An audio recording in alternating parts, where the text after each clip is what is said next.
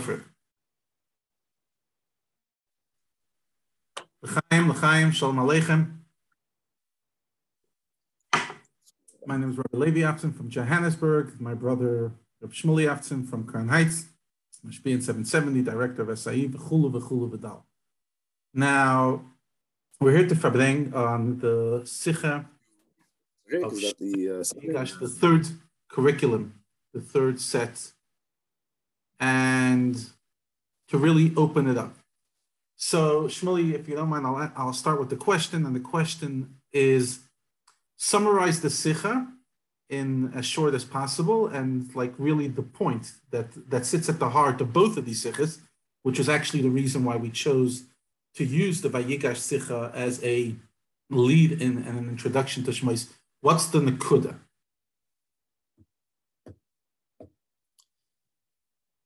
Right, so to bring the basic Nakuda, you could say that sort of the one line that comes out of these two Sichas is the big message, which really you can find in so many of these Sichas, especially Tafshin Al, Tafshin Beis, and these two Sichas, you really see it in very direct terms, is the Rebbe addresses the unique time in history we're standing in.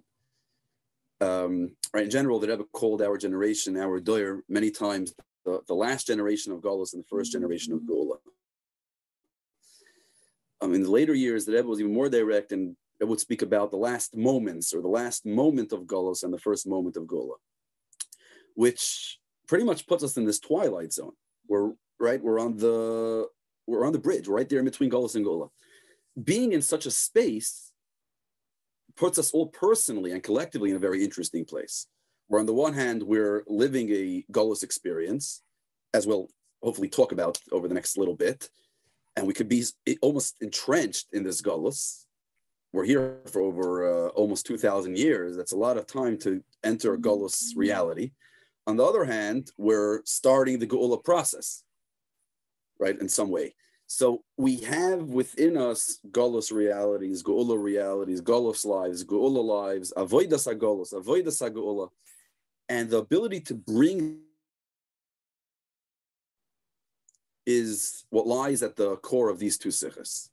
The terminology changes a bit, and I'll just use some code words, right? In Vayigash, the Rebbe uses words like bringing together Mordechai and Haman, and in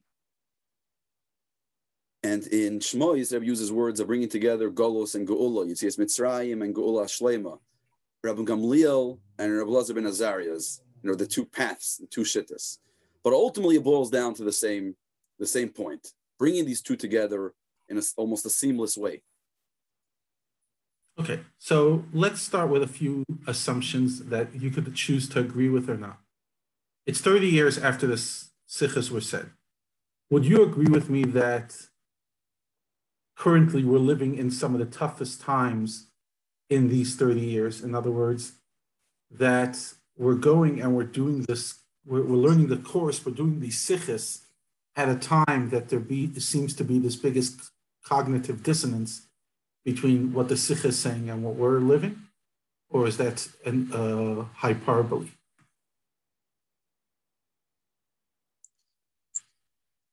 Well, can you say one statement so I can actually argue it? Am I supposed to argue with that, or are you giving me the ability to argue? In other words, right. Basically, my lead up is that I want to, if we can almost put the two extremes the Rebbe is trying to get us to live seem to be as polar distant as possible, especially now. Now, yeah, I guess it's a bit. So that's the point, right? So that's the point I was sort of trying to address.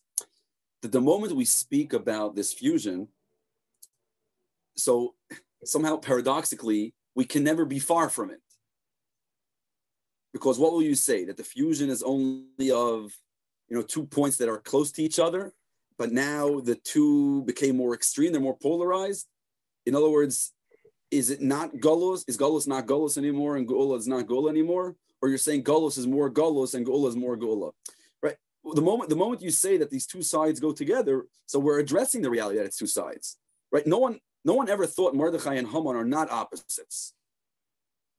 Right? La says Kirtzoy Ish V'ish, which was what Achashverosh was trying to do, And as the Rebbe brings a different Mamori Chazal, that to do Latzois Kirtzoin Ish Ve'ish, it's impossible. It's not for human beings. It's something that's in godly territory. The Eibishter himself can do such things, right? But in general, to try to play both sides, right? In general, we look at people that try to play to both sides, try to make everyone happy, and just move the goalposts based on who they're talking to. We don't necessarily look at that as someone respectable, right? We don't see that as something proper. You're a player. You're going to all sides. If it's not the Eibishter himself doing it, then you're just playing around. But what the Rebbe introduces in the Sikha is the ability to sort of play the last Isker Tzoyin Ish Ve'ish, but not from a place of weakness, from a place of strength, from a place of fusion. Okay. So let's focus on the Haman for a while, for the Galos, the Rabban Gamliel, whatever perspective we're going on. Sorry, right, whichever way you'll take it. Okay, so is Galos real? In other words, what we're living in. Like when you learn the Sikha, you might interpret it that, like, are you kidding me? I mean, the Rebbe is describing that I could live Moshiach lifestyle, that I'm transcendent, that I'm bigger than this. And we're like, we're all living within our own reality. And we know the temptations. We know, we're living in a week of scandals and stuff. Like, what is this? Is it like, is the Rebbe talking real?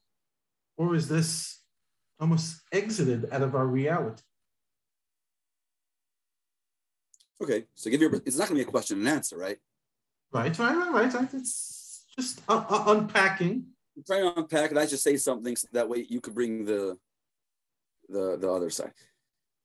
Right. So first of all, I think it's a very important point when we speak about Golos and Geula. And is Golos real? Meaning maybe it's all in our minds, right? Isn't the Rebbe saying that it's all Geula and sort of just open your eyes, right? So is Golos real? I think the important point to realize is that from the outset, from the beginning, Golos and Geula are perspectives. Right? There's the Vart from, I think it's brought from Rabbi Hillel Paracher, quoting the Alter Rebbe, that Lifnei Rashpi v'Chaveirav lo yinechrav habayis. Tzaddikim on the level of Reb Shimon ben Yochai and others, and the Rebbeim have brought the same applies when you get to big Tzaddikim, when you get to the Rebbeim, when you get to very spiritually in tune individuals. Lo yinechrav habayis. Beis Hamikdash was never destroyed. Meaning there are people that are always living Geula. So it's not just that, like, okay, there were times that Golos was real, Geula was real, but now it's all about your perspective. It's always been about your perspective. That's what Golos and Geula is. There's like, is Golos real? Is Geula real? If you're experiencing Golos, then you're in Golos. If you're experiencing Geula, then you're in Geula. Now, what the Chiddush today is that it's not just up to Rashbi, the Chaveirav, and a few other unique individuals to live Geula. Now the Rebbe says every single one of you can open your eyes and enter this reality. Right? So that's the kunz. So is Golos real? Of course it's real. If you're living in Golos, it's real. Is Geula real? It is. If you're living Geula, it's real.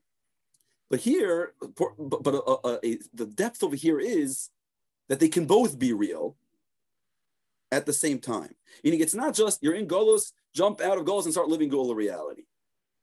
There's a truth to that as well. And that's a very high avodah.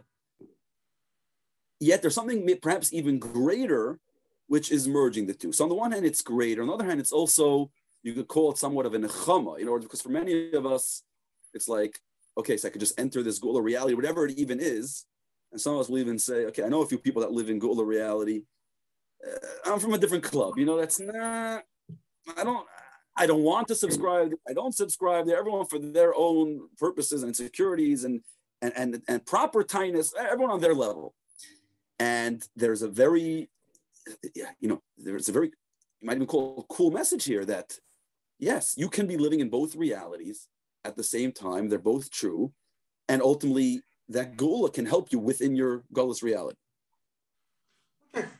So, sorry, just continuing with another question. So we're sitting here, I have a phone in my hand. We're sitting in front of a computer. We're doing this digitally. And it's no secret that a large amount of people, if not a majority of youngsters and adults, are addicted to this phone. So, and the phone, even if we're talking about absolutely klippas noigas stuff on the phone, nothing heck. So you're telling me when that now I'm sitting and wasting my time going through checking the news, etc. And then I step out, and now what? I just make a mind switch and I'm living Gula. I'm living Gula while I'm reading the news.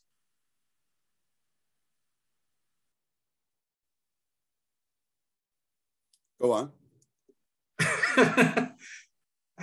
For me,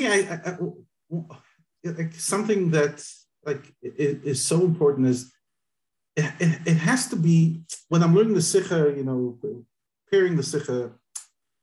If it's not talking to my life and it's only talking to holy people, and I don't know many holy people, and the few I know, as you said, I'm not sure I want to hang around them or their friends. It has to interpret to my life. In other words, it has to be real. Okay, whatever. I'm a yid, I'm a chassid, I'm a father, I'm a husband, I'm one of the guys. So if it's only talking to the top 2% of holy people, then right. Someone told me he's a package in the mail of Transcend. He wanted to know if the package came along with a dose of psychedelics or at least some form of some substance that will actually allow him to transcend. Okay. Sees Transcend, he opens up and he finds a booklet with the sikha. So for me, the answer is yes. Somehow, living Geula is living the life I'm living. It can't be exited. When I am addicted to the phone, then I'm not necessarily living a Geula lifestyle, but I do believe that if I work on myself to adapt, as you said, the Geula perspective, because it's only a perspective, then it should be able to offer me tools to live a more balanced, wholesome Geula lifestyle. Right. Okay, let's do, if possible, let's do a bit of a history class over here, based off the points that Rabbi brings in the Sikha of Shmois. I think it brings a lot of context, right? Especially as we're mamish a few days before Yud Shvat. We're coming from Chavdal Tevis. The Rebbe would very often connect the 2 days. Chavdal Tevis, almost as if Chavdal Tevis, the yahrzeit of the Alter Rebbe, is sort of as a lead up and a chana for Yud Shvat. This connection between Shvi and the Rishon, right? It all lead up to where we are today.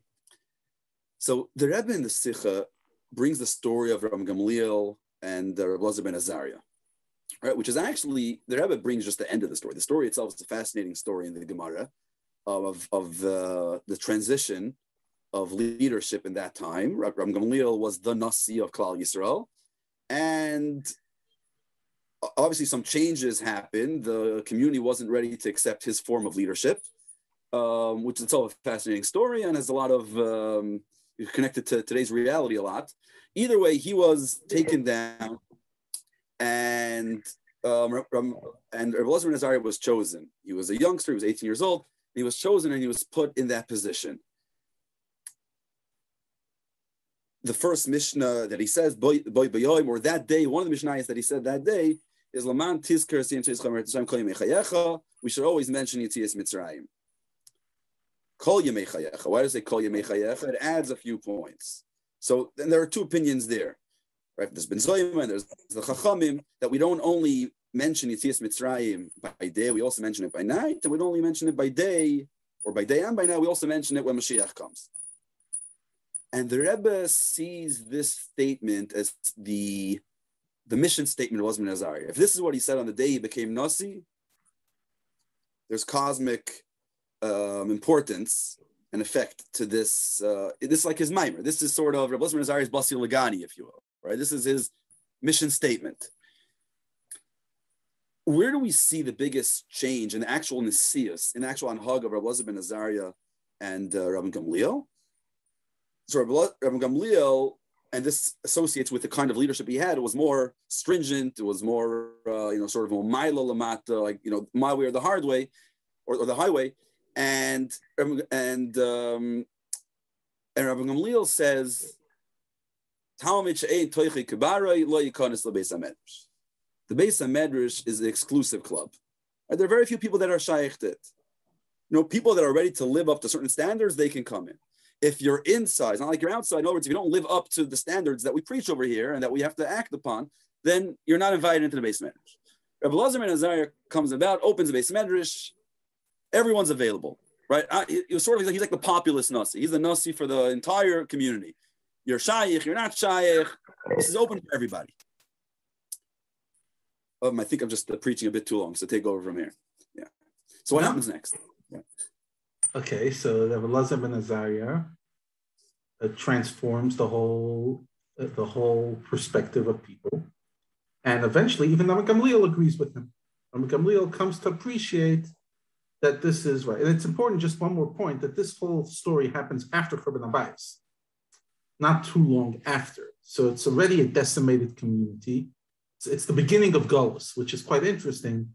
That the Rebbe is taking the Sikha, which is the end of Golus, and it's really talking about a story that was one of the defining stories at the beginning of Golus. It was like even the lead up. You said the story with Rabbi Gamliel. What got him demoted was when he had a very tough relationship with Rabbi Yeshua, where he seemed to, people perceived that he was embarrassing Rabbi Yeshua. He was himself. Yeshua to follow the way he wanted, because we need leadership over here. In other words, there was a time of, will Yiddishkeit be fragmented? Will it not be fragmented? Rabbi Gamliel was trying to hold Yiddishkeit together. He wasn't a tough person. And that really was the thing. He was trying to build a foundation. It's similar to maybe what you say the Alter Rebbe at the beginning of Chabad, at least the beginning. He has Chadorim and various levels, and it was in some way an elitist club. Eventually things change after Peterburg, etc. I saw something very interesting just lately.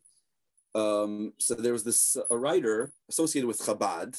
His name was Chaim Eliezer Bechovsky. He was a chassid of one of the Chabad dynasties, one of the sons of the Tzemach Tzedek, Liadi, and then I think it was Babroisk. He actually, there were issues there. There were politics with Chabad, and he didn't get along with the Rebbeim. And in the earlier days, in the times of the Rebbe Rashab and the Frierdiker Rebbe, we were somewhat, we distanced ourselves from him. But then things sort of changed, and he was more accepted. And by the Rebbe already quoted him, and he was more accepted. Didn't the Rebbe publish his Sefer? So publishes Sfarim, and a lot of his stuff are in different Sifrei Kahas, etc. Right? There's a Kisvei of Chaim Eliezer Bechovsky printed by Kahas. So he has a lot of interesting Messiris about the Alter Rebbe and the early days of Chabad. So one of the things he writes is actually a bit different. We always speak about pre-Peterburg and post-Peterburg and the changes that happened. So he has a list of things that he got the Kabbalah, the Messiah, of changes that happened pre and post-Peterburg. He has a list there of like 5-6 major changes. Some of them very interesting. So one of the things he writes is that till Peterburg, the Alter Rebbe went b'shitas Rabbi Gamliel.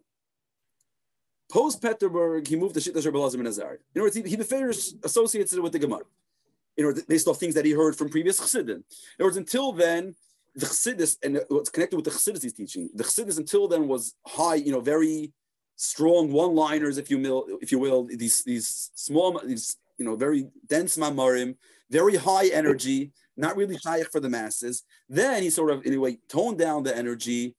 It was more in Chabad style.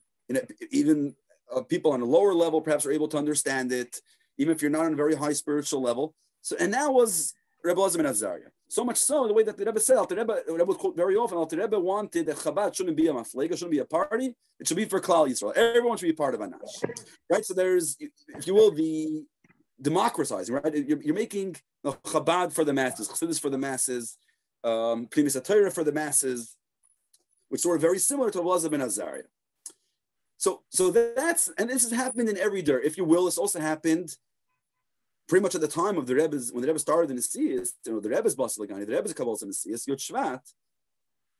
Well, the actual story of Elazar ben Azariah and Gamliel, right? They opened the Batei Medrash for everybody. Until post-World War II, and when we came here to the States and Eretz Yisrael, right? When we had to rebuild Yiddishkeit, who were the yeshivas for? How much percent, never mind of Klal Yisrael, how much percent of Haredi, of Frume Yiddishkeit, Frume Jews, how much percent of the Bachrim and of the kids were in the yeshiva system? Right. I know some numbers, 20%, 30%. What were the numbers? Girls till 1920 something. So right there you have 50%. Cool it off. Right, and boys, if you weren't shaykh, if you weren't to be, never mind to be a gadol, if you weren't shaykh to be a Talmid Chacham, you went to work, right? A Wasserträger, a Holz, whatever. Everyone did their thing, and all of a sudden, post-war, we said, and the Rebbeim kocht in this obviously, but this was across the board, pretty much all Gdei Yisrael. Open the Bati Medrash, right? We're now going in Shita, Rabbi and Azariah. This is now for everybody. Everyone's part of this system. Which is interesting. Yeah. We complain about the system. One of the big gripes of people is the system. Right. But the system at the core wasn't a system. The system was that now we're opening the doors for everybody. The problem was then once we open the doors for everybody, we try to then systemize everyone to become elitist. So right. So we'll try to approach that and talk it's because when we open the system, right? When we say the extra 80%, if we'll call it that, right, can now enter. What are we saying with that? Are we saying now that all of a sudden everyone became Talmidei Chachamim? Are we saying now the main thing is, right, because now we can't allow people to be out, everyone has to go to yeshivas because it's the only way to stay from. So we'll keep the yeshivas the same way they taught all along, all those years, right? Since the yeshivas opened in Volozhin, we'll continue that system, but now we'll just have 80% of the zal or the classroom is taking up space and spacing out. Are we saying now we have to teach to the lowest common denominator, right? Teach to the lowest level, and now the top 20 or 30 or 50% have to now figure out what to do and go bored out of their minds, right? So it's all part, and this is part of this discussion. In other words, what exactly is Rabbi ben Azariah doing? So in his case, it wasn't necessarily academically opening it for the academically challenged. It was opening it for those that are ethically challenged. In other words, ein teichem kebarim. But it's the same question. What does it actually mean? So this that we're saying that now it's for everybody and everyone can enter the base medrash, that's not the word of this. This is the basic story of the Gemara. The point that Rebbe points out here, which is in the Gemara, but we don't necessarily chap the oimek, that Rebbe is saying, Rebbe Gamliel joined. So what does it mean that Rebbe Gamliel joined? You read the Gemara, Rebbe Gamliel joined, even though he had one form of leadership, he had one way of looking at things, he was smart enough, or he was humble enough to see that the masses moved to Rabbi Gamliel, to Rabbi ben Azariah. I'm not going to I see my way is not the way that's working now. Fine, so he conformed to the new reality. Rebbe says, no, it doesn't work that way. We're talking about tzaddikim. We're talking about tanoim. Rabbi Gamliel is a shitta. It's a shitta of Torah. Rabbi ben Azariah is a shitta of Torah. By saying that Rabbi Gamliel entered the base medrash, what we're saying is that somehow the base medrash being opened for everybody, the shittas of Avtzon ben Azariah, still works with the philosophy of Rabbi Gamliel. Rabbi Gamliel can now implement his philosophy. He felt that the base medrash is a place that he'll feel comfortable. He can implement his philosophy in the base medrash of Rabbi Avtzon ben Azariah with the extra, what does it bring, 400 benches, 700 100 benches. Hundreds of people that joined. How?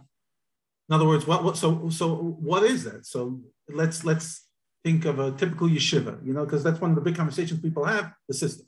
So typical yeshiva, no names anywhere on the planet. There's the 20%, that's flying high, that's Pashat gets it, that understands that Ashba and that I did very easy. There's the top 20, the bottom 20% that's B'chlal not interested, the 20, 60%, everyone loves their definitions of how to divide. The point is, so now the other 80% is sitting in the zal, and Rabbi Gamliel is telling them what? Okay. Hey, what's he telling them? Go for it.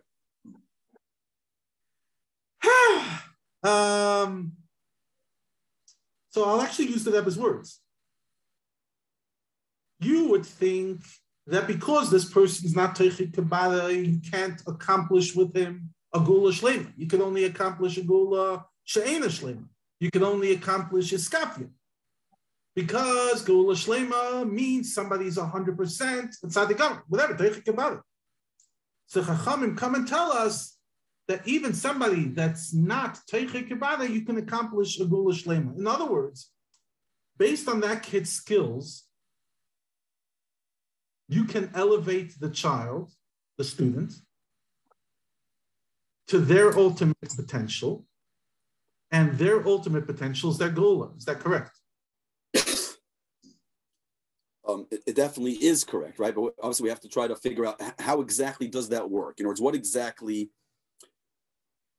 meaning, so there are, in other words, the lower 20% is not a fact, the lower 80% is not a fact. It's all, made up numbers just to make a teacher feel more comfortable in class when he walks in the first day and sees, right? Are we really saying that the whole class is geniuses, right? Are we saying that really everyone has a higher level of IQ? Are we saying everyone really is more frum and chassidish and moral? And we're saying that we don't care.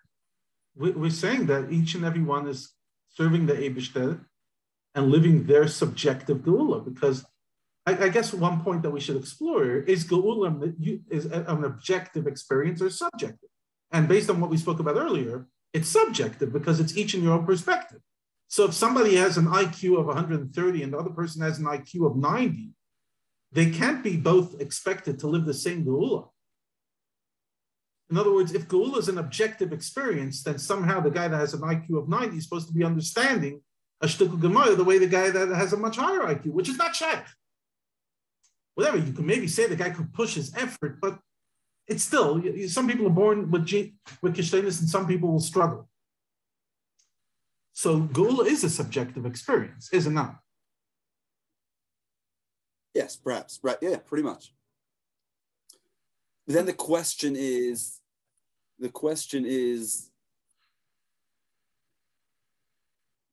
so is the mission to go out to everyone and tell everybody, okay, guys, get into this geula mode and just leave Golus behind, right? Leave Golus behind. F in the Oigen, you're in geula. Golus won't exist anymore, right? So the boy, the girl comes over and says, so you're basically telling me, okay, what are you saying? Learn this sikha or get involved, come to the Farbreng, be part of the community, come to the shir, and Golus as you know it ceases to exist. There is no Golus. You won't have challenges. You won't have these struggles. You won't have these nephilis. You won't have these real, the dark side will just disappear. You enter fully the place of Geula. Right? And now, which is basically the shit of Ram Gamliel. But that's not really possible. Until Moshiach comes, nobody's getting rid of their skeletons in their closet. Right. So there's an implication here where there is this, we're allowing all the students to be there in their Golus reality, subjective, objective, but they're in their reality, and yet implement Geula ideals, implement the Geula reality. We're talking about the yeshivas and all the kinds of Talmidim. So actually, there was once without getting into the pratim, it was in Tafshin Lamed Beis in 1972, around Purim time. Basically, here in 770, they split the yeshivas. They split the American Bachrim, the Israeli Bachrim, and I was holding there were older Bachrim and younger Bachrim, the Bachrim that should be learning here, Bachrim that should be learning in Chayv Beit Torah, and the yeshiva down the block. And obviously, the guys were very unhappy with this because, first of all, no one wants to be kicked out of their place, especially you're in the Rebbe's Dalal Amis, you have to move somewhere else. And generally, you start, profiling, and these guys belong here, these guys belong there. And the Rebbe spoke about by the Farbreng on Purim. It's on video. And the Rebbe didn't go into the details of being in 770, outside 770. The Rebbe turned into a discussion in general about levels in teaching and in the classroom, right? When you streaming, when you put some kids, you have a greater class, and you have the Mitziyanim class, and the more Pashta class, etc., which is a whole topic of its own, and we're not going to assume, right, but just to touch upon it.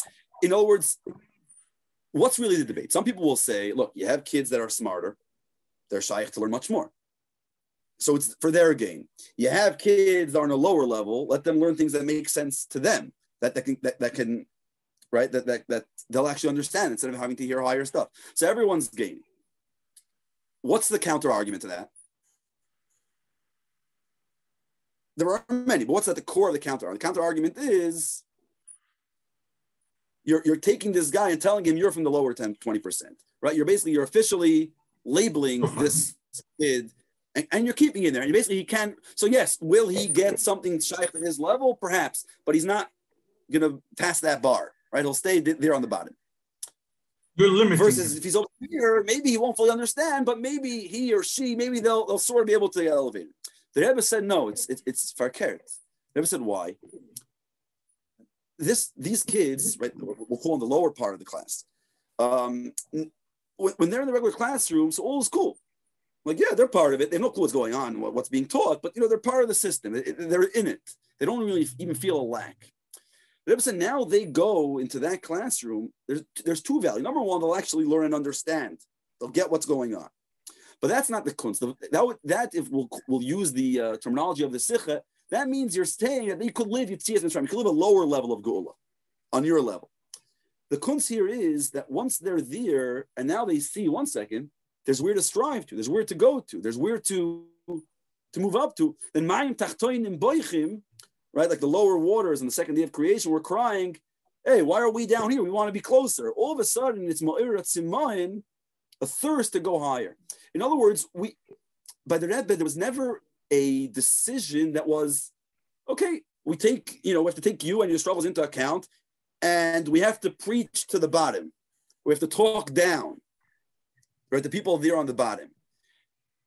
Yes, maybe at the moment we'll speak something on your level, but ultimately it's about bringing you up. All the decisions are taking into account that how would I get you back to the top, or to the top initially? How do I get you up there, right? We'll bring everyone into the base medrash, and everyone is shy. And ultimately, let's say now, right? So it's not just about the base medrash. We're going out there. Chabad is all over the place, right? At this stage, we are Judaism. We are the face of Yiddishkeit in America, the face of Yiddishkeit in the world, right? If we're Chas Shalom still in Galus in a few years, Chabad is just growing.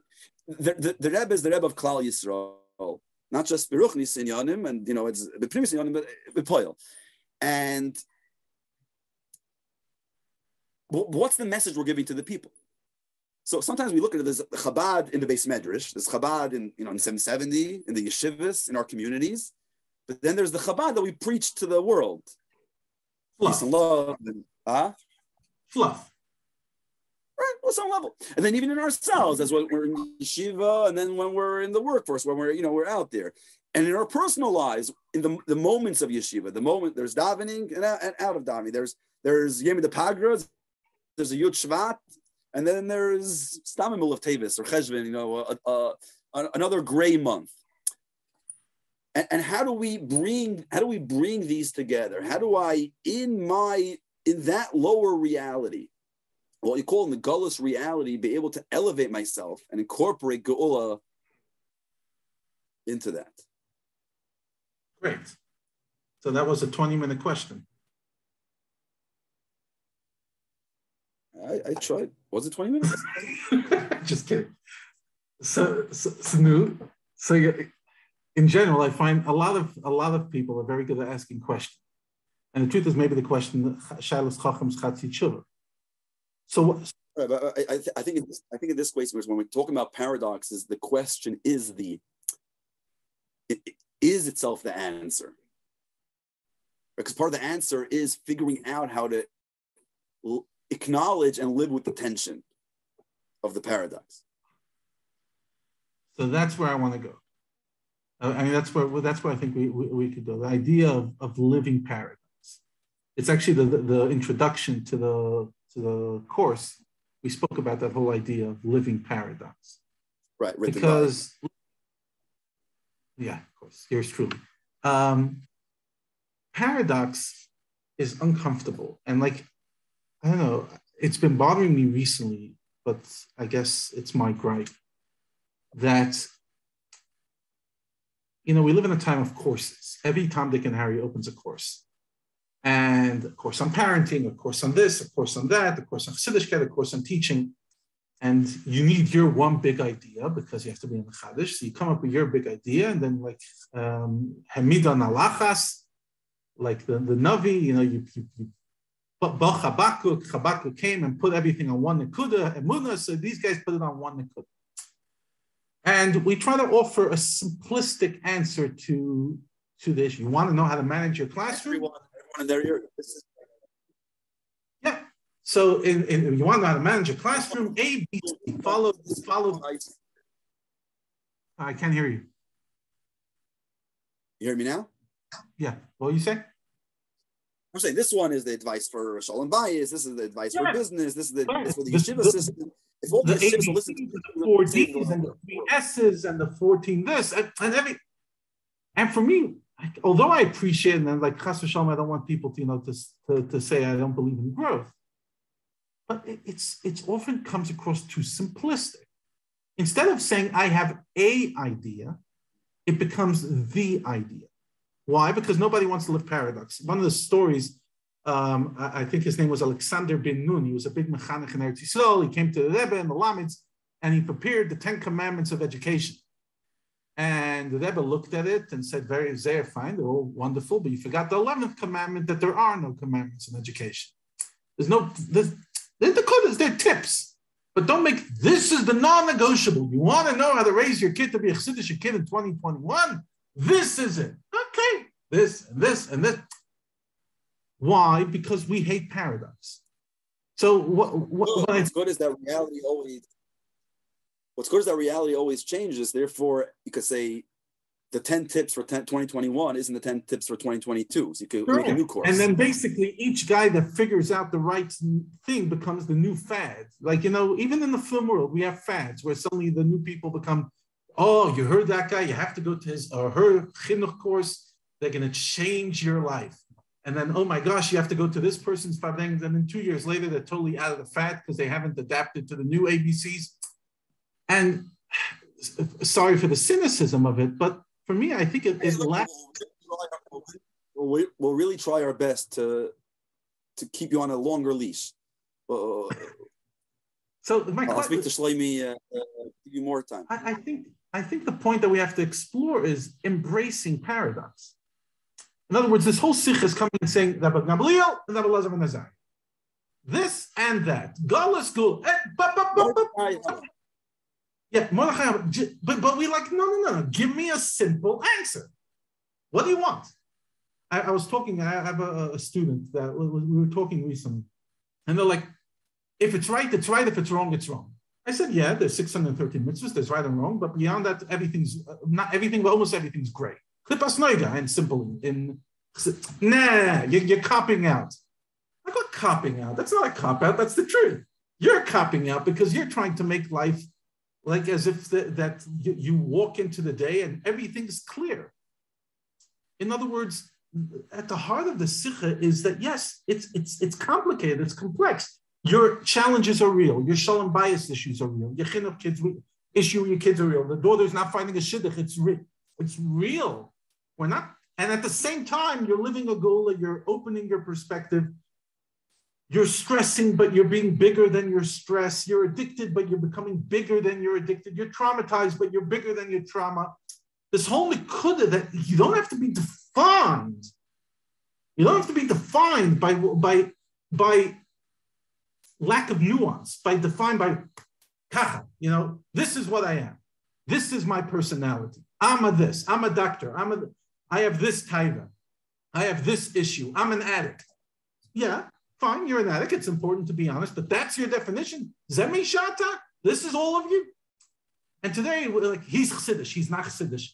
She's, with it. It's like simple definitions that always, even before these sikhs, disrespected the complexity of humanity, but how much more so now when the Rebbe is telling us that not only can each and every one of us be a Baini, but in many ways we can be a tzaddik. In other words, we can be an incredible level, that we can live an incredible paradox.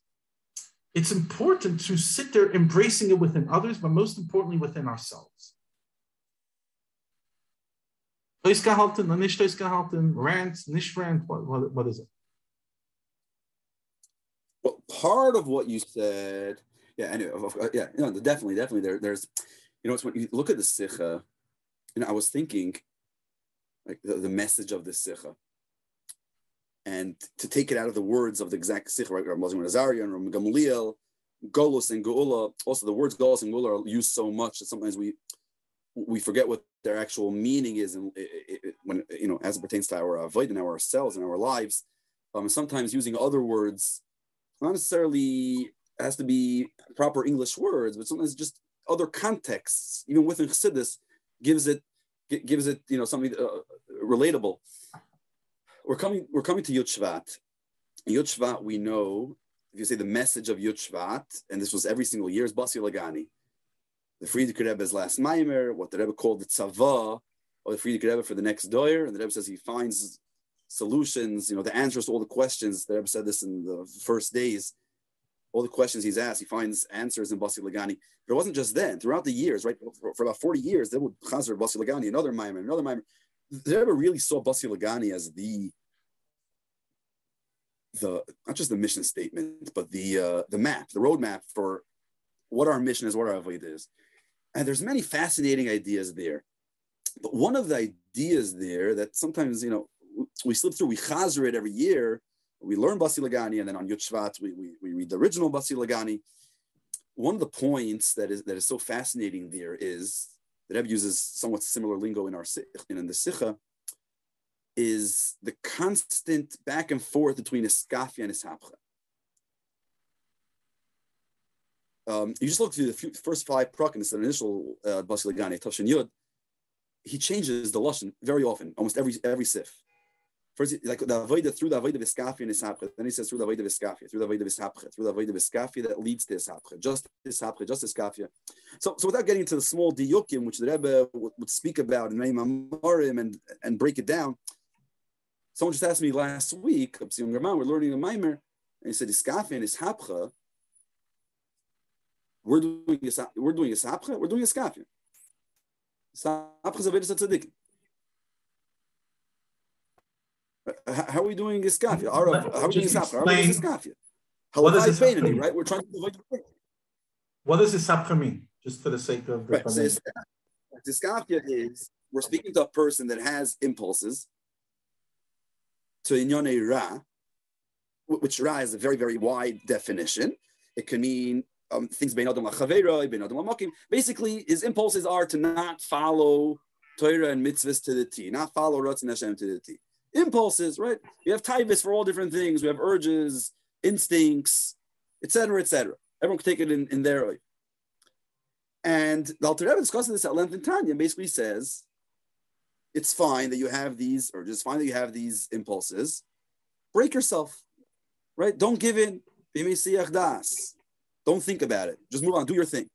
And your whole life, you're going to have to break yourself again and again. It's like, okay, I broke myself. Why does it come back the next day? It's fine. You'll deal with it, right? One day at a time.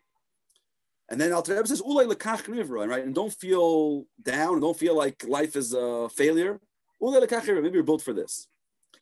Person will say, no, let me take those thoughts, let me take those instincts, let me take those urges, let me take those feelings and transform them. Right? This is the next parak, in Parak Chav Ches, Alter Rebbe says, lahalas hamidis, it's tzaddikim. In other words, know who you are. Don't be a shoita. Don't be a fool and think that you can do tzaddikim avoid. Right? It's not just that parak. This is really one of the main points of Tanya is it's a reality check, right? You're not a tzaddik. You might be a rasha, but you could become a Beinani, right? You could live the life of a Beinani. But you'll never change your inside. You never change your inside. This is the way we usually understand. This is the way we understand Tanya. The Rebbe in the Sikha basically says like this: we're in Baleilos. We're in a time of Leilos. Leilos, if you use it in Tanya language, is Russia. Person's in darkness. He's living a dark life. There's much darkness in his life. Where can he strive to? So first, the Rebbe says, "Maskirin Yitzias Mitzrayim Baleilos." The Rebbe quotes Ben Zayn, right? What's Yitzias Mitzrayim? And Chassidus says Yitzias Mitzrayim is associated with the Skafia, because that's what happened when we left Mitzrayim. We didn't completely transform ourselves. Kibar Acha'am, we just escaped. We told the Yitzhahara, we told the mind games going on inside of us. We told those instincts. We told those challenges from society, from friends, from family, whatever it is. Talk to you later, or won't talk to you later. I'm running off. I'm getting involved in something else. Avoidance. Flight. Right. Move on. So you could have Yitzias Mitzrayim Baleilos, right? You, in your leilos, you can live a life of Yitzias Mitzrayim. But then the Chacham come and say, Lahavi li Moisa Moshiach. So Lahav Mashiach Pashtus means that even when Mashiach comes, we'll still mention Yitzias Mitzrayim. But the Rebbe learns Al Pichsiz, the Rebbe brings a quote from his father, Rebbe Levi, Lahavi L'Moisa Mashiach, that even Baleilois Lahavi we can bring in Yemaisa Mashiach. Not only you can experience Yitzias Mitzrayim today, you can experience the Yemaisa Mashiach. The Yemaisa Mashiach is associated with this Hapcha, right? We'll call it Hapcha, call it Avedis Tzadikim, as the Rebbe, as you said, the Rebbe spoke about today, doing Avodah of Tzadikim. In other words, the thing what the Rebbe is saying here, you're not speaking about someone that's Rabbi Gamliel caliber, Teichi Kibare. You're not speaking about someone that's actually living Geula every moment. You're speaking about somebody that's not only, he's a Halavai Beinani, right? He's Baleilos. He's not even by Yitzias Mitzrayim yet. He's in the darkness. He might be living a dark life in many different areas. And yet we're coming and telling him, you can experience Yitzias Mitzrayim. You can even experience Lahavi Yemoisa Mashiach. Even Yemoisa Mashiach is Hapcha. Whatever you'll call, the point is you can have the transcendent moments. In other words, you can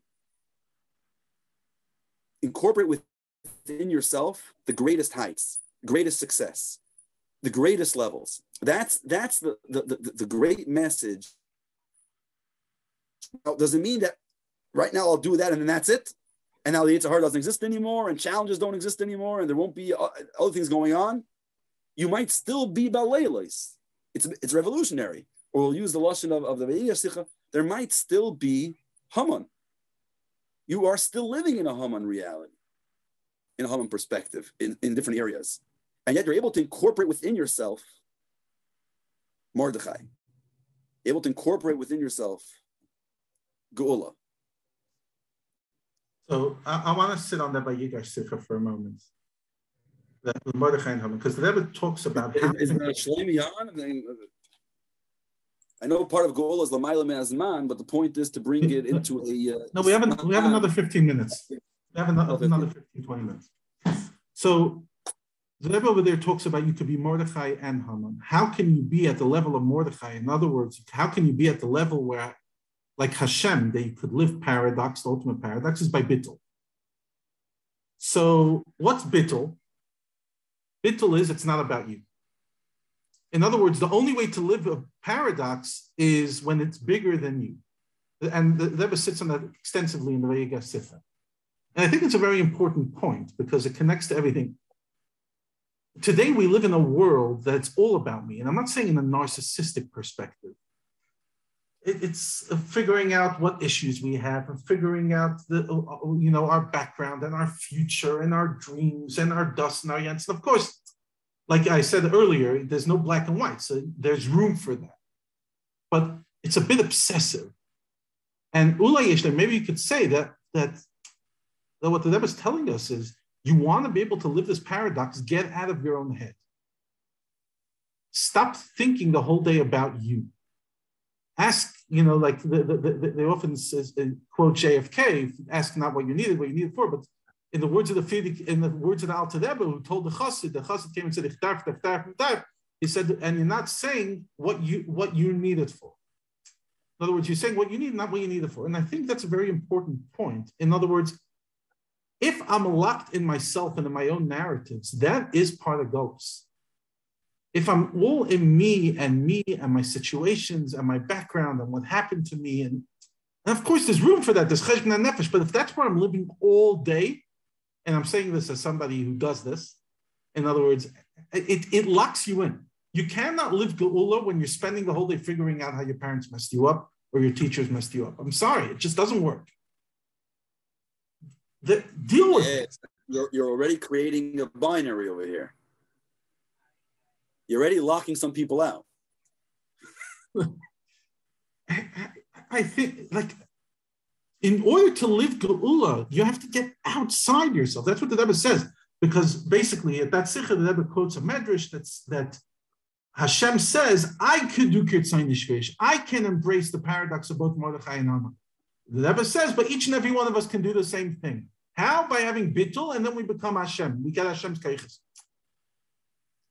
And I think it's such an important idea that part of this transcendence is transcend your own nonsense. Transcend your own narratives. We're so big into narratives. Everyone You go to a course about how to be successful in business. What narrative do you have about yourself? The narratives, everyone's narratives. And it's true, there's place for that. But like we said earlier, when something becomes so extreme that becomes your whole reality, then you're locked in. And I believe a big part of the gullus of today is that we're so locked in our own heads, in our own hearts. We're so spending so much time analyzing ourselves and this and that, and realizing how damaged we are, and focusing how broken we are. And it's taken. And I was telling to you earlier before the Farbreng, we spent a year together in TRANSCEND in yeshiva, and in TRANSCEND there's a mashpia named Avtzon, and Zol Zangazun Stark. He's definitely a bit of a holier character. He's in the top 20%.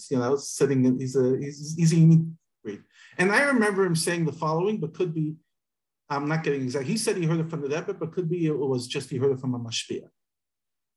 There's the famous story about the Alter Rebbe, that the Alter Rebbe came to the Magid and eventually decided to go home because he made a deal with his wife that he's going to come home eventually. He gets on the wagon, and his his chaver and Melamed, the Alter Rebbe's son, the Avtzon the Malach, who's actually our ancestor, comes and says to the wagon driver, and there's two nusachs, there's two ways of saying it. Either shmeis the ferd as wissen as a ferd, hit the horse till he knows he's a horse, or shmeis the ferd then oisferd, or hit the horse till he becomes no longer a horse. Alter Rebbe hears that and says, I have more to learn. He gets off the wagon and spends a while at the Magid and learns with Avtzon Malach.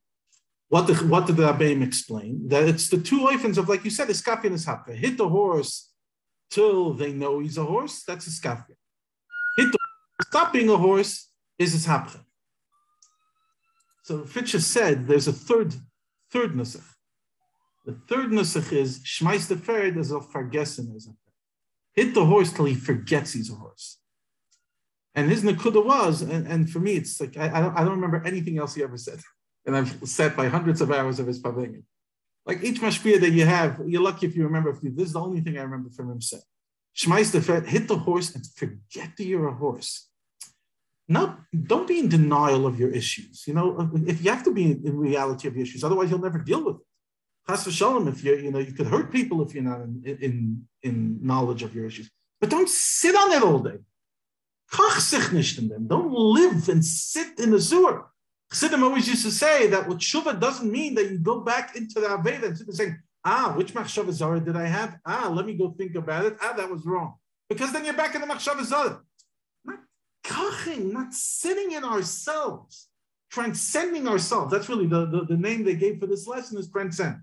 Transcend your own narishka. We are all full of garbage. The Eibishter created us with a nefesh habahamis. And the nefesh habahamis doesn't only have a type of klipas noiga stuff, it has a taiva for shalosh klipas atmeis. Each one of us has our own impulses and our own issues, but we all have darkness. What does it mean, darkness? We all have made mistakes, and we all have temptations to make even worse mistakes. That's not you. That's a part of you. Deal with it. That's your goal. It's fine. Thus is it. That's you. That's your whole definition of yourself. Stop defining yourself in binary terms. For me, it's right, it's just interesting. It's here in the Sikha and Shmois. So one of the big verter here, also from Rabbi Malach, right? In Order 64, he quotes the Mishnah. Rabbi Malach learned with the Alter Rebbe, which is also then when right. This is the first thing that he learned with the Alter Rebbe. How Maseches Bracha starts, Me'emosai koyer neshma ba'arvin. That in a time of darkness, in a time of night, you're able to have koyer neshma kabol se'el malchus shamayim. Right? In a time of darkness, transcend yourself, get out of yourself, and connect to something much greater. Right? Also, a verse from Avram the Malach to the Alter Rebbe. So really, right, for me, no, say something. Say. Right. So the truth is that it's a very hard one. You're saying transcend yourself. In other words, it's tough. In other words, you have people that transcend. In order to be clear, right? There's a transcendence, if you will, with a lack of self-awareness. Right? So you have people that are completely not self-aware. They hear transcendence, great, Valdic, of course. What do you mean? Self. then you're not transcending anything. You're right. You're not being mechaber anything. You're not bringing anything together. You're just cut you out. I remember one of our teachers in yeshiva said, in order to be bittul, you have to have a yesh first. If you haven't learned anything, if you haven't accomplished anything in your life, and you're saying you're bittul, you're not bittul. You're just a lowlife. Do something, get an ego from it, and then be about the. It's very similarly here with a bit of a different twist. There's the point that someone will say, there's Ra, there's Yitzhar, Nefesh Bahamis. It's never happened. When it's Moshiach, and it's all great. All right, it's and I think Moirois of Yom Machreinim show that you can't really live in that kind of place. There has to be personal responsibility, and you have to be aware of what's going on, and we all have. In the Lashon, the Rebbe, it says in the first Maimer, right? In Yonim, it's very interesting. The first Maimer, the Rebbe speaks about two things that we have to know. There's practical heiros, things to do. Go out there, al tikra vayikra, el vayakri, and skafin isapcha. But there's two awareness pointers in that Maimer. They're wissen sein. One thing the Rebbe says, we have to know that the Rebbe speaks about the Nefesh Bahamis, was jeder eine weiß, as er hat. So everyone, be aware of your Nefesh Bahamis. In other words, reality check. You have a Nefesh Bahamis, and you have your struggle, and you have to do iskafia and ishapkin. You have to work on yourself. That's number one. But together with that comes another, and probably the most vital message of the Maimer, as jeder eine der wissen sein, as me gefindt sich in der Shvi. In other words, know that you're part of Deir Shvi, you're part of a massive new era and a special mission. And that's the Chiddush here. Right? In the Sikha, in Siv Zayin, and perhaps this is what says the word of the Sikha, especially we're coming up to Yud Shvat, they're oiftu for a Nasi b'Yisrael. Right? The Rebbe here defines what is a Nasi. We're all preparing for Yud Shvat, the day of Kabbalah and Siyas. What does it mean? What is a Nasi? And throughout the years and many Sikhs and Amarim, we have many different definitions of what a Nasi is. But here, the Rebbe uses, you could call it Nun Bey's language to define what a Nasi is. What's the Chiddush of a Nasi?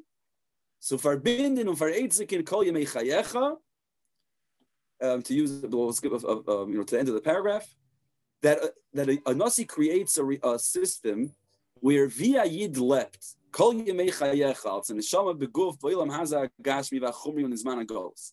As a Yid lives their day-to-day lives, or neshama in a guf, in the physical and coarse world, in the inner golos, zman golos. So our Ken and our Reis came from Farbreng. You could leave these boundaries, unachmer, right? Because the first level is you could live Yitzias Mitzrayim, but much greater, you could live in a matzav of Yemais Mashiach. You could live a Yemais Mashiach reality. It's that nekuda of, on the one hand, being aware of where you are, right? You're standing on solid ground. You're not floating barakia shvi. You're here, Tlamata Ba'aretz, and you're aware of what's happening. At the same time, you know you're in Deir Shvi. You know you're part of something. What's the message of Deir Shvi? Right? Al tikra vayikra el vayakri. Go out of yourself. Go out of yourself. You're part of a much bigger mission. As the Rebbe said, Dalo yish prati. Right? We're now in a place. You're not just another individual. Not to deny the power of the individual, but saying that you're not just doing something small. Everything you do, you're part of a cosmic mission. You're part of a global mission. We're here to completely be koivish the world and bring the gola. When you do that, you're able to, on the one hand, be very aware of what's going on, be very grounded. At the same time, recognize that you're part of something so much greater. But that's a chiddush of a nasi.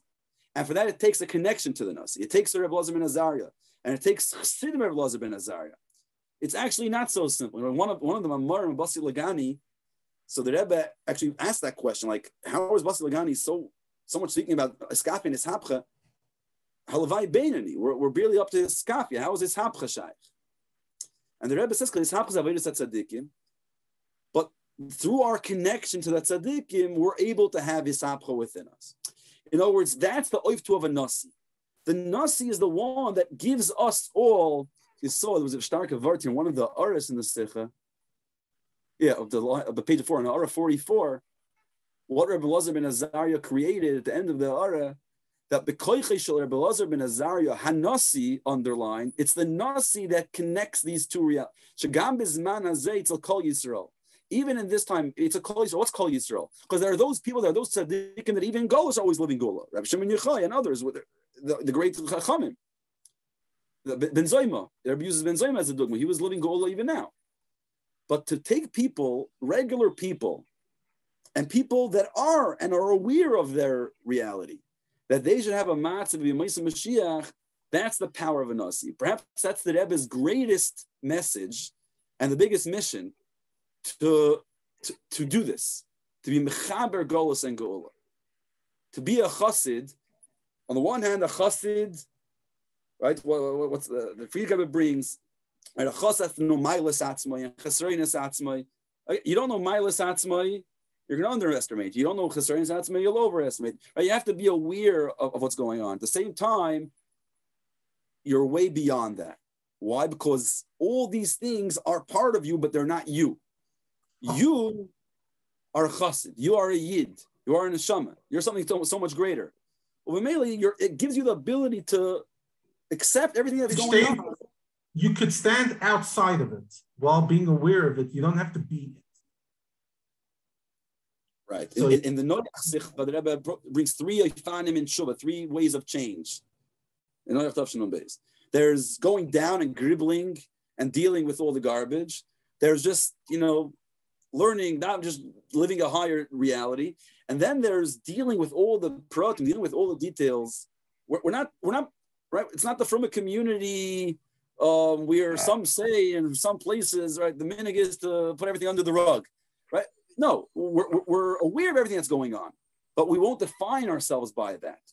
We're looking from the outside. How do I heal that? How do I correct that? How do I make these details in sync with the collective well-being and health of ourselves and of the community?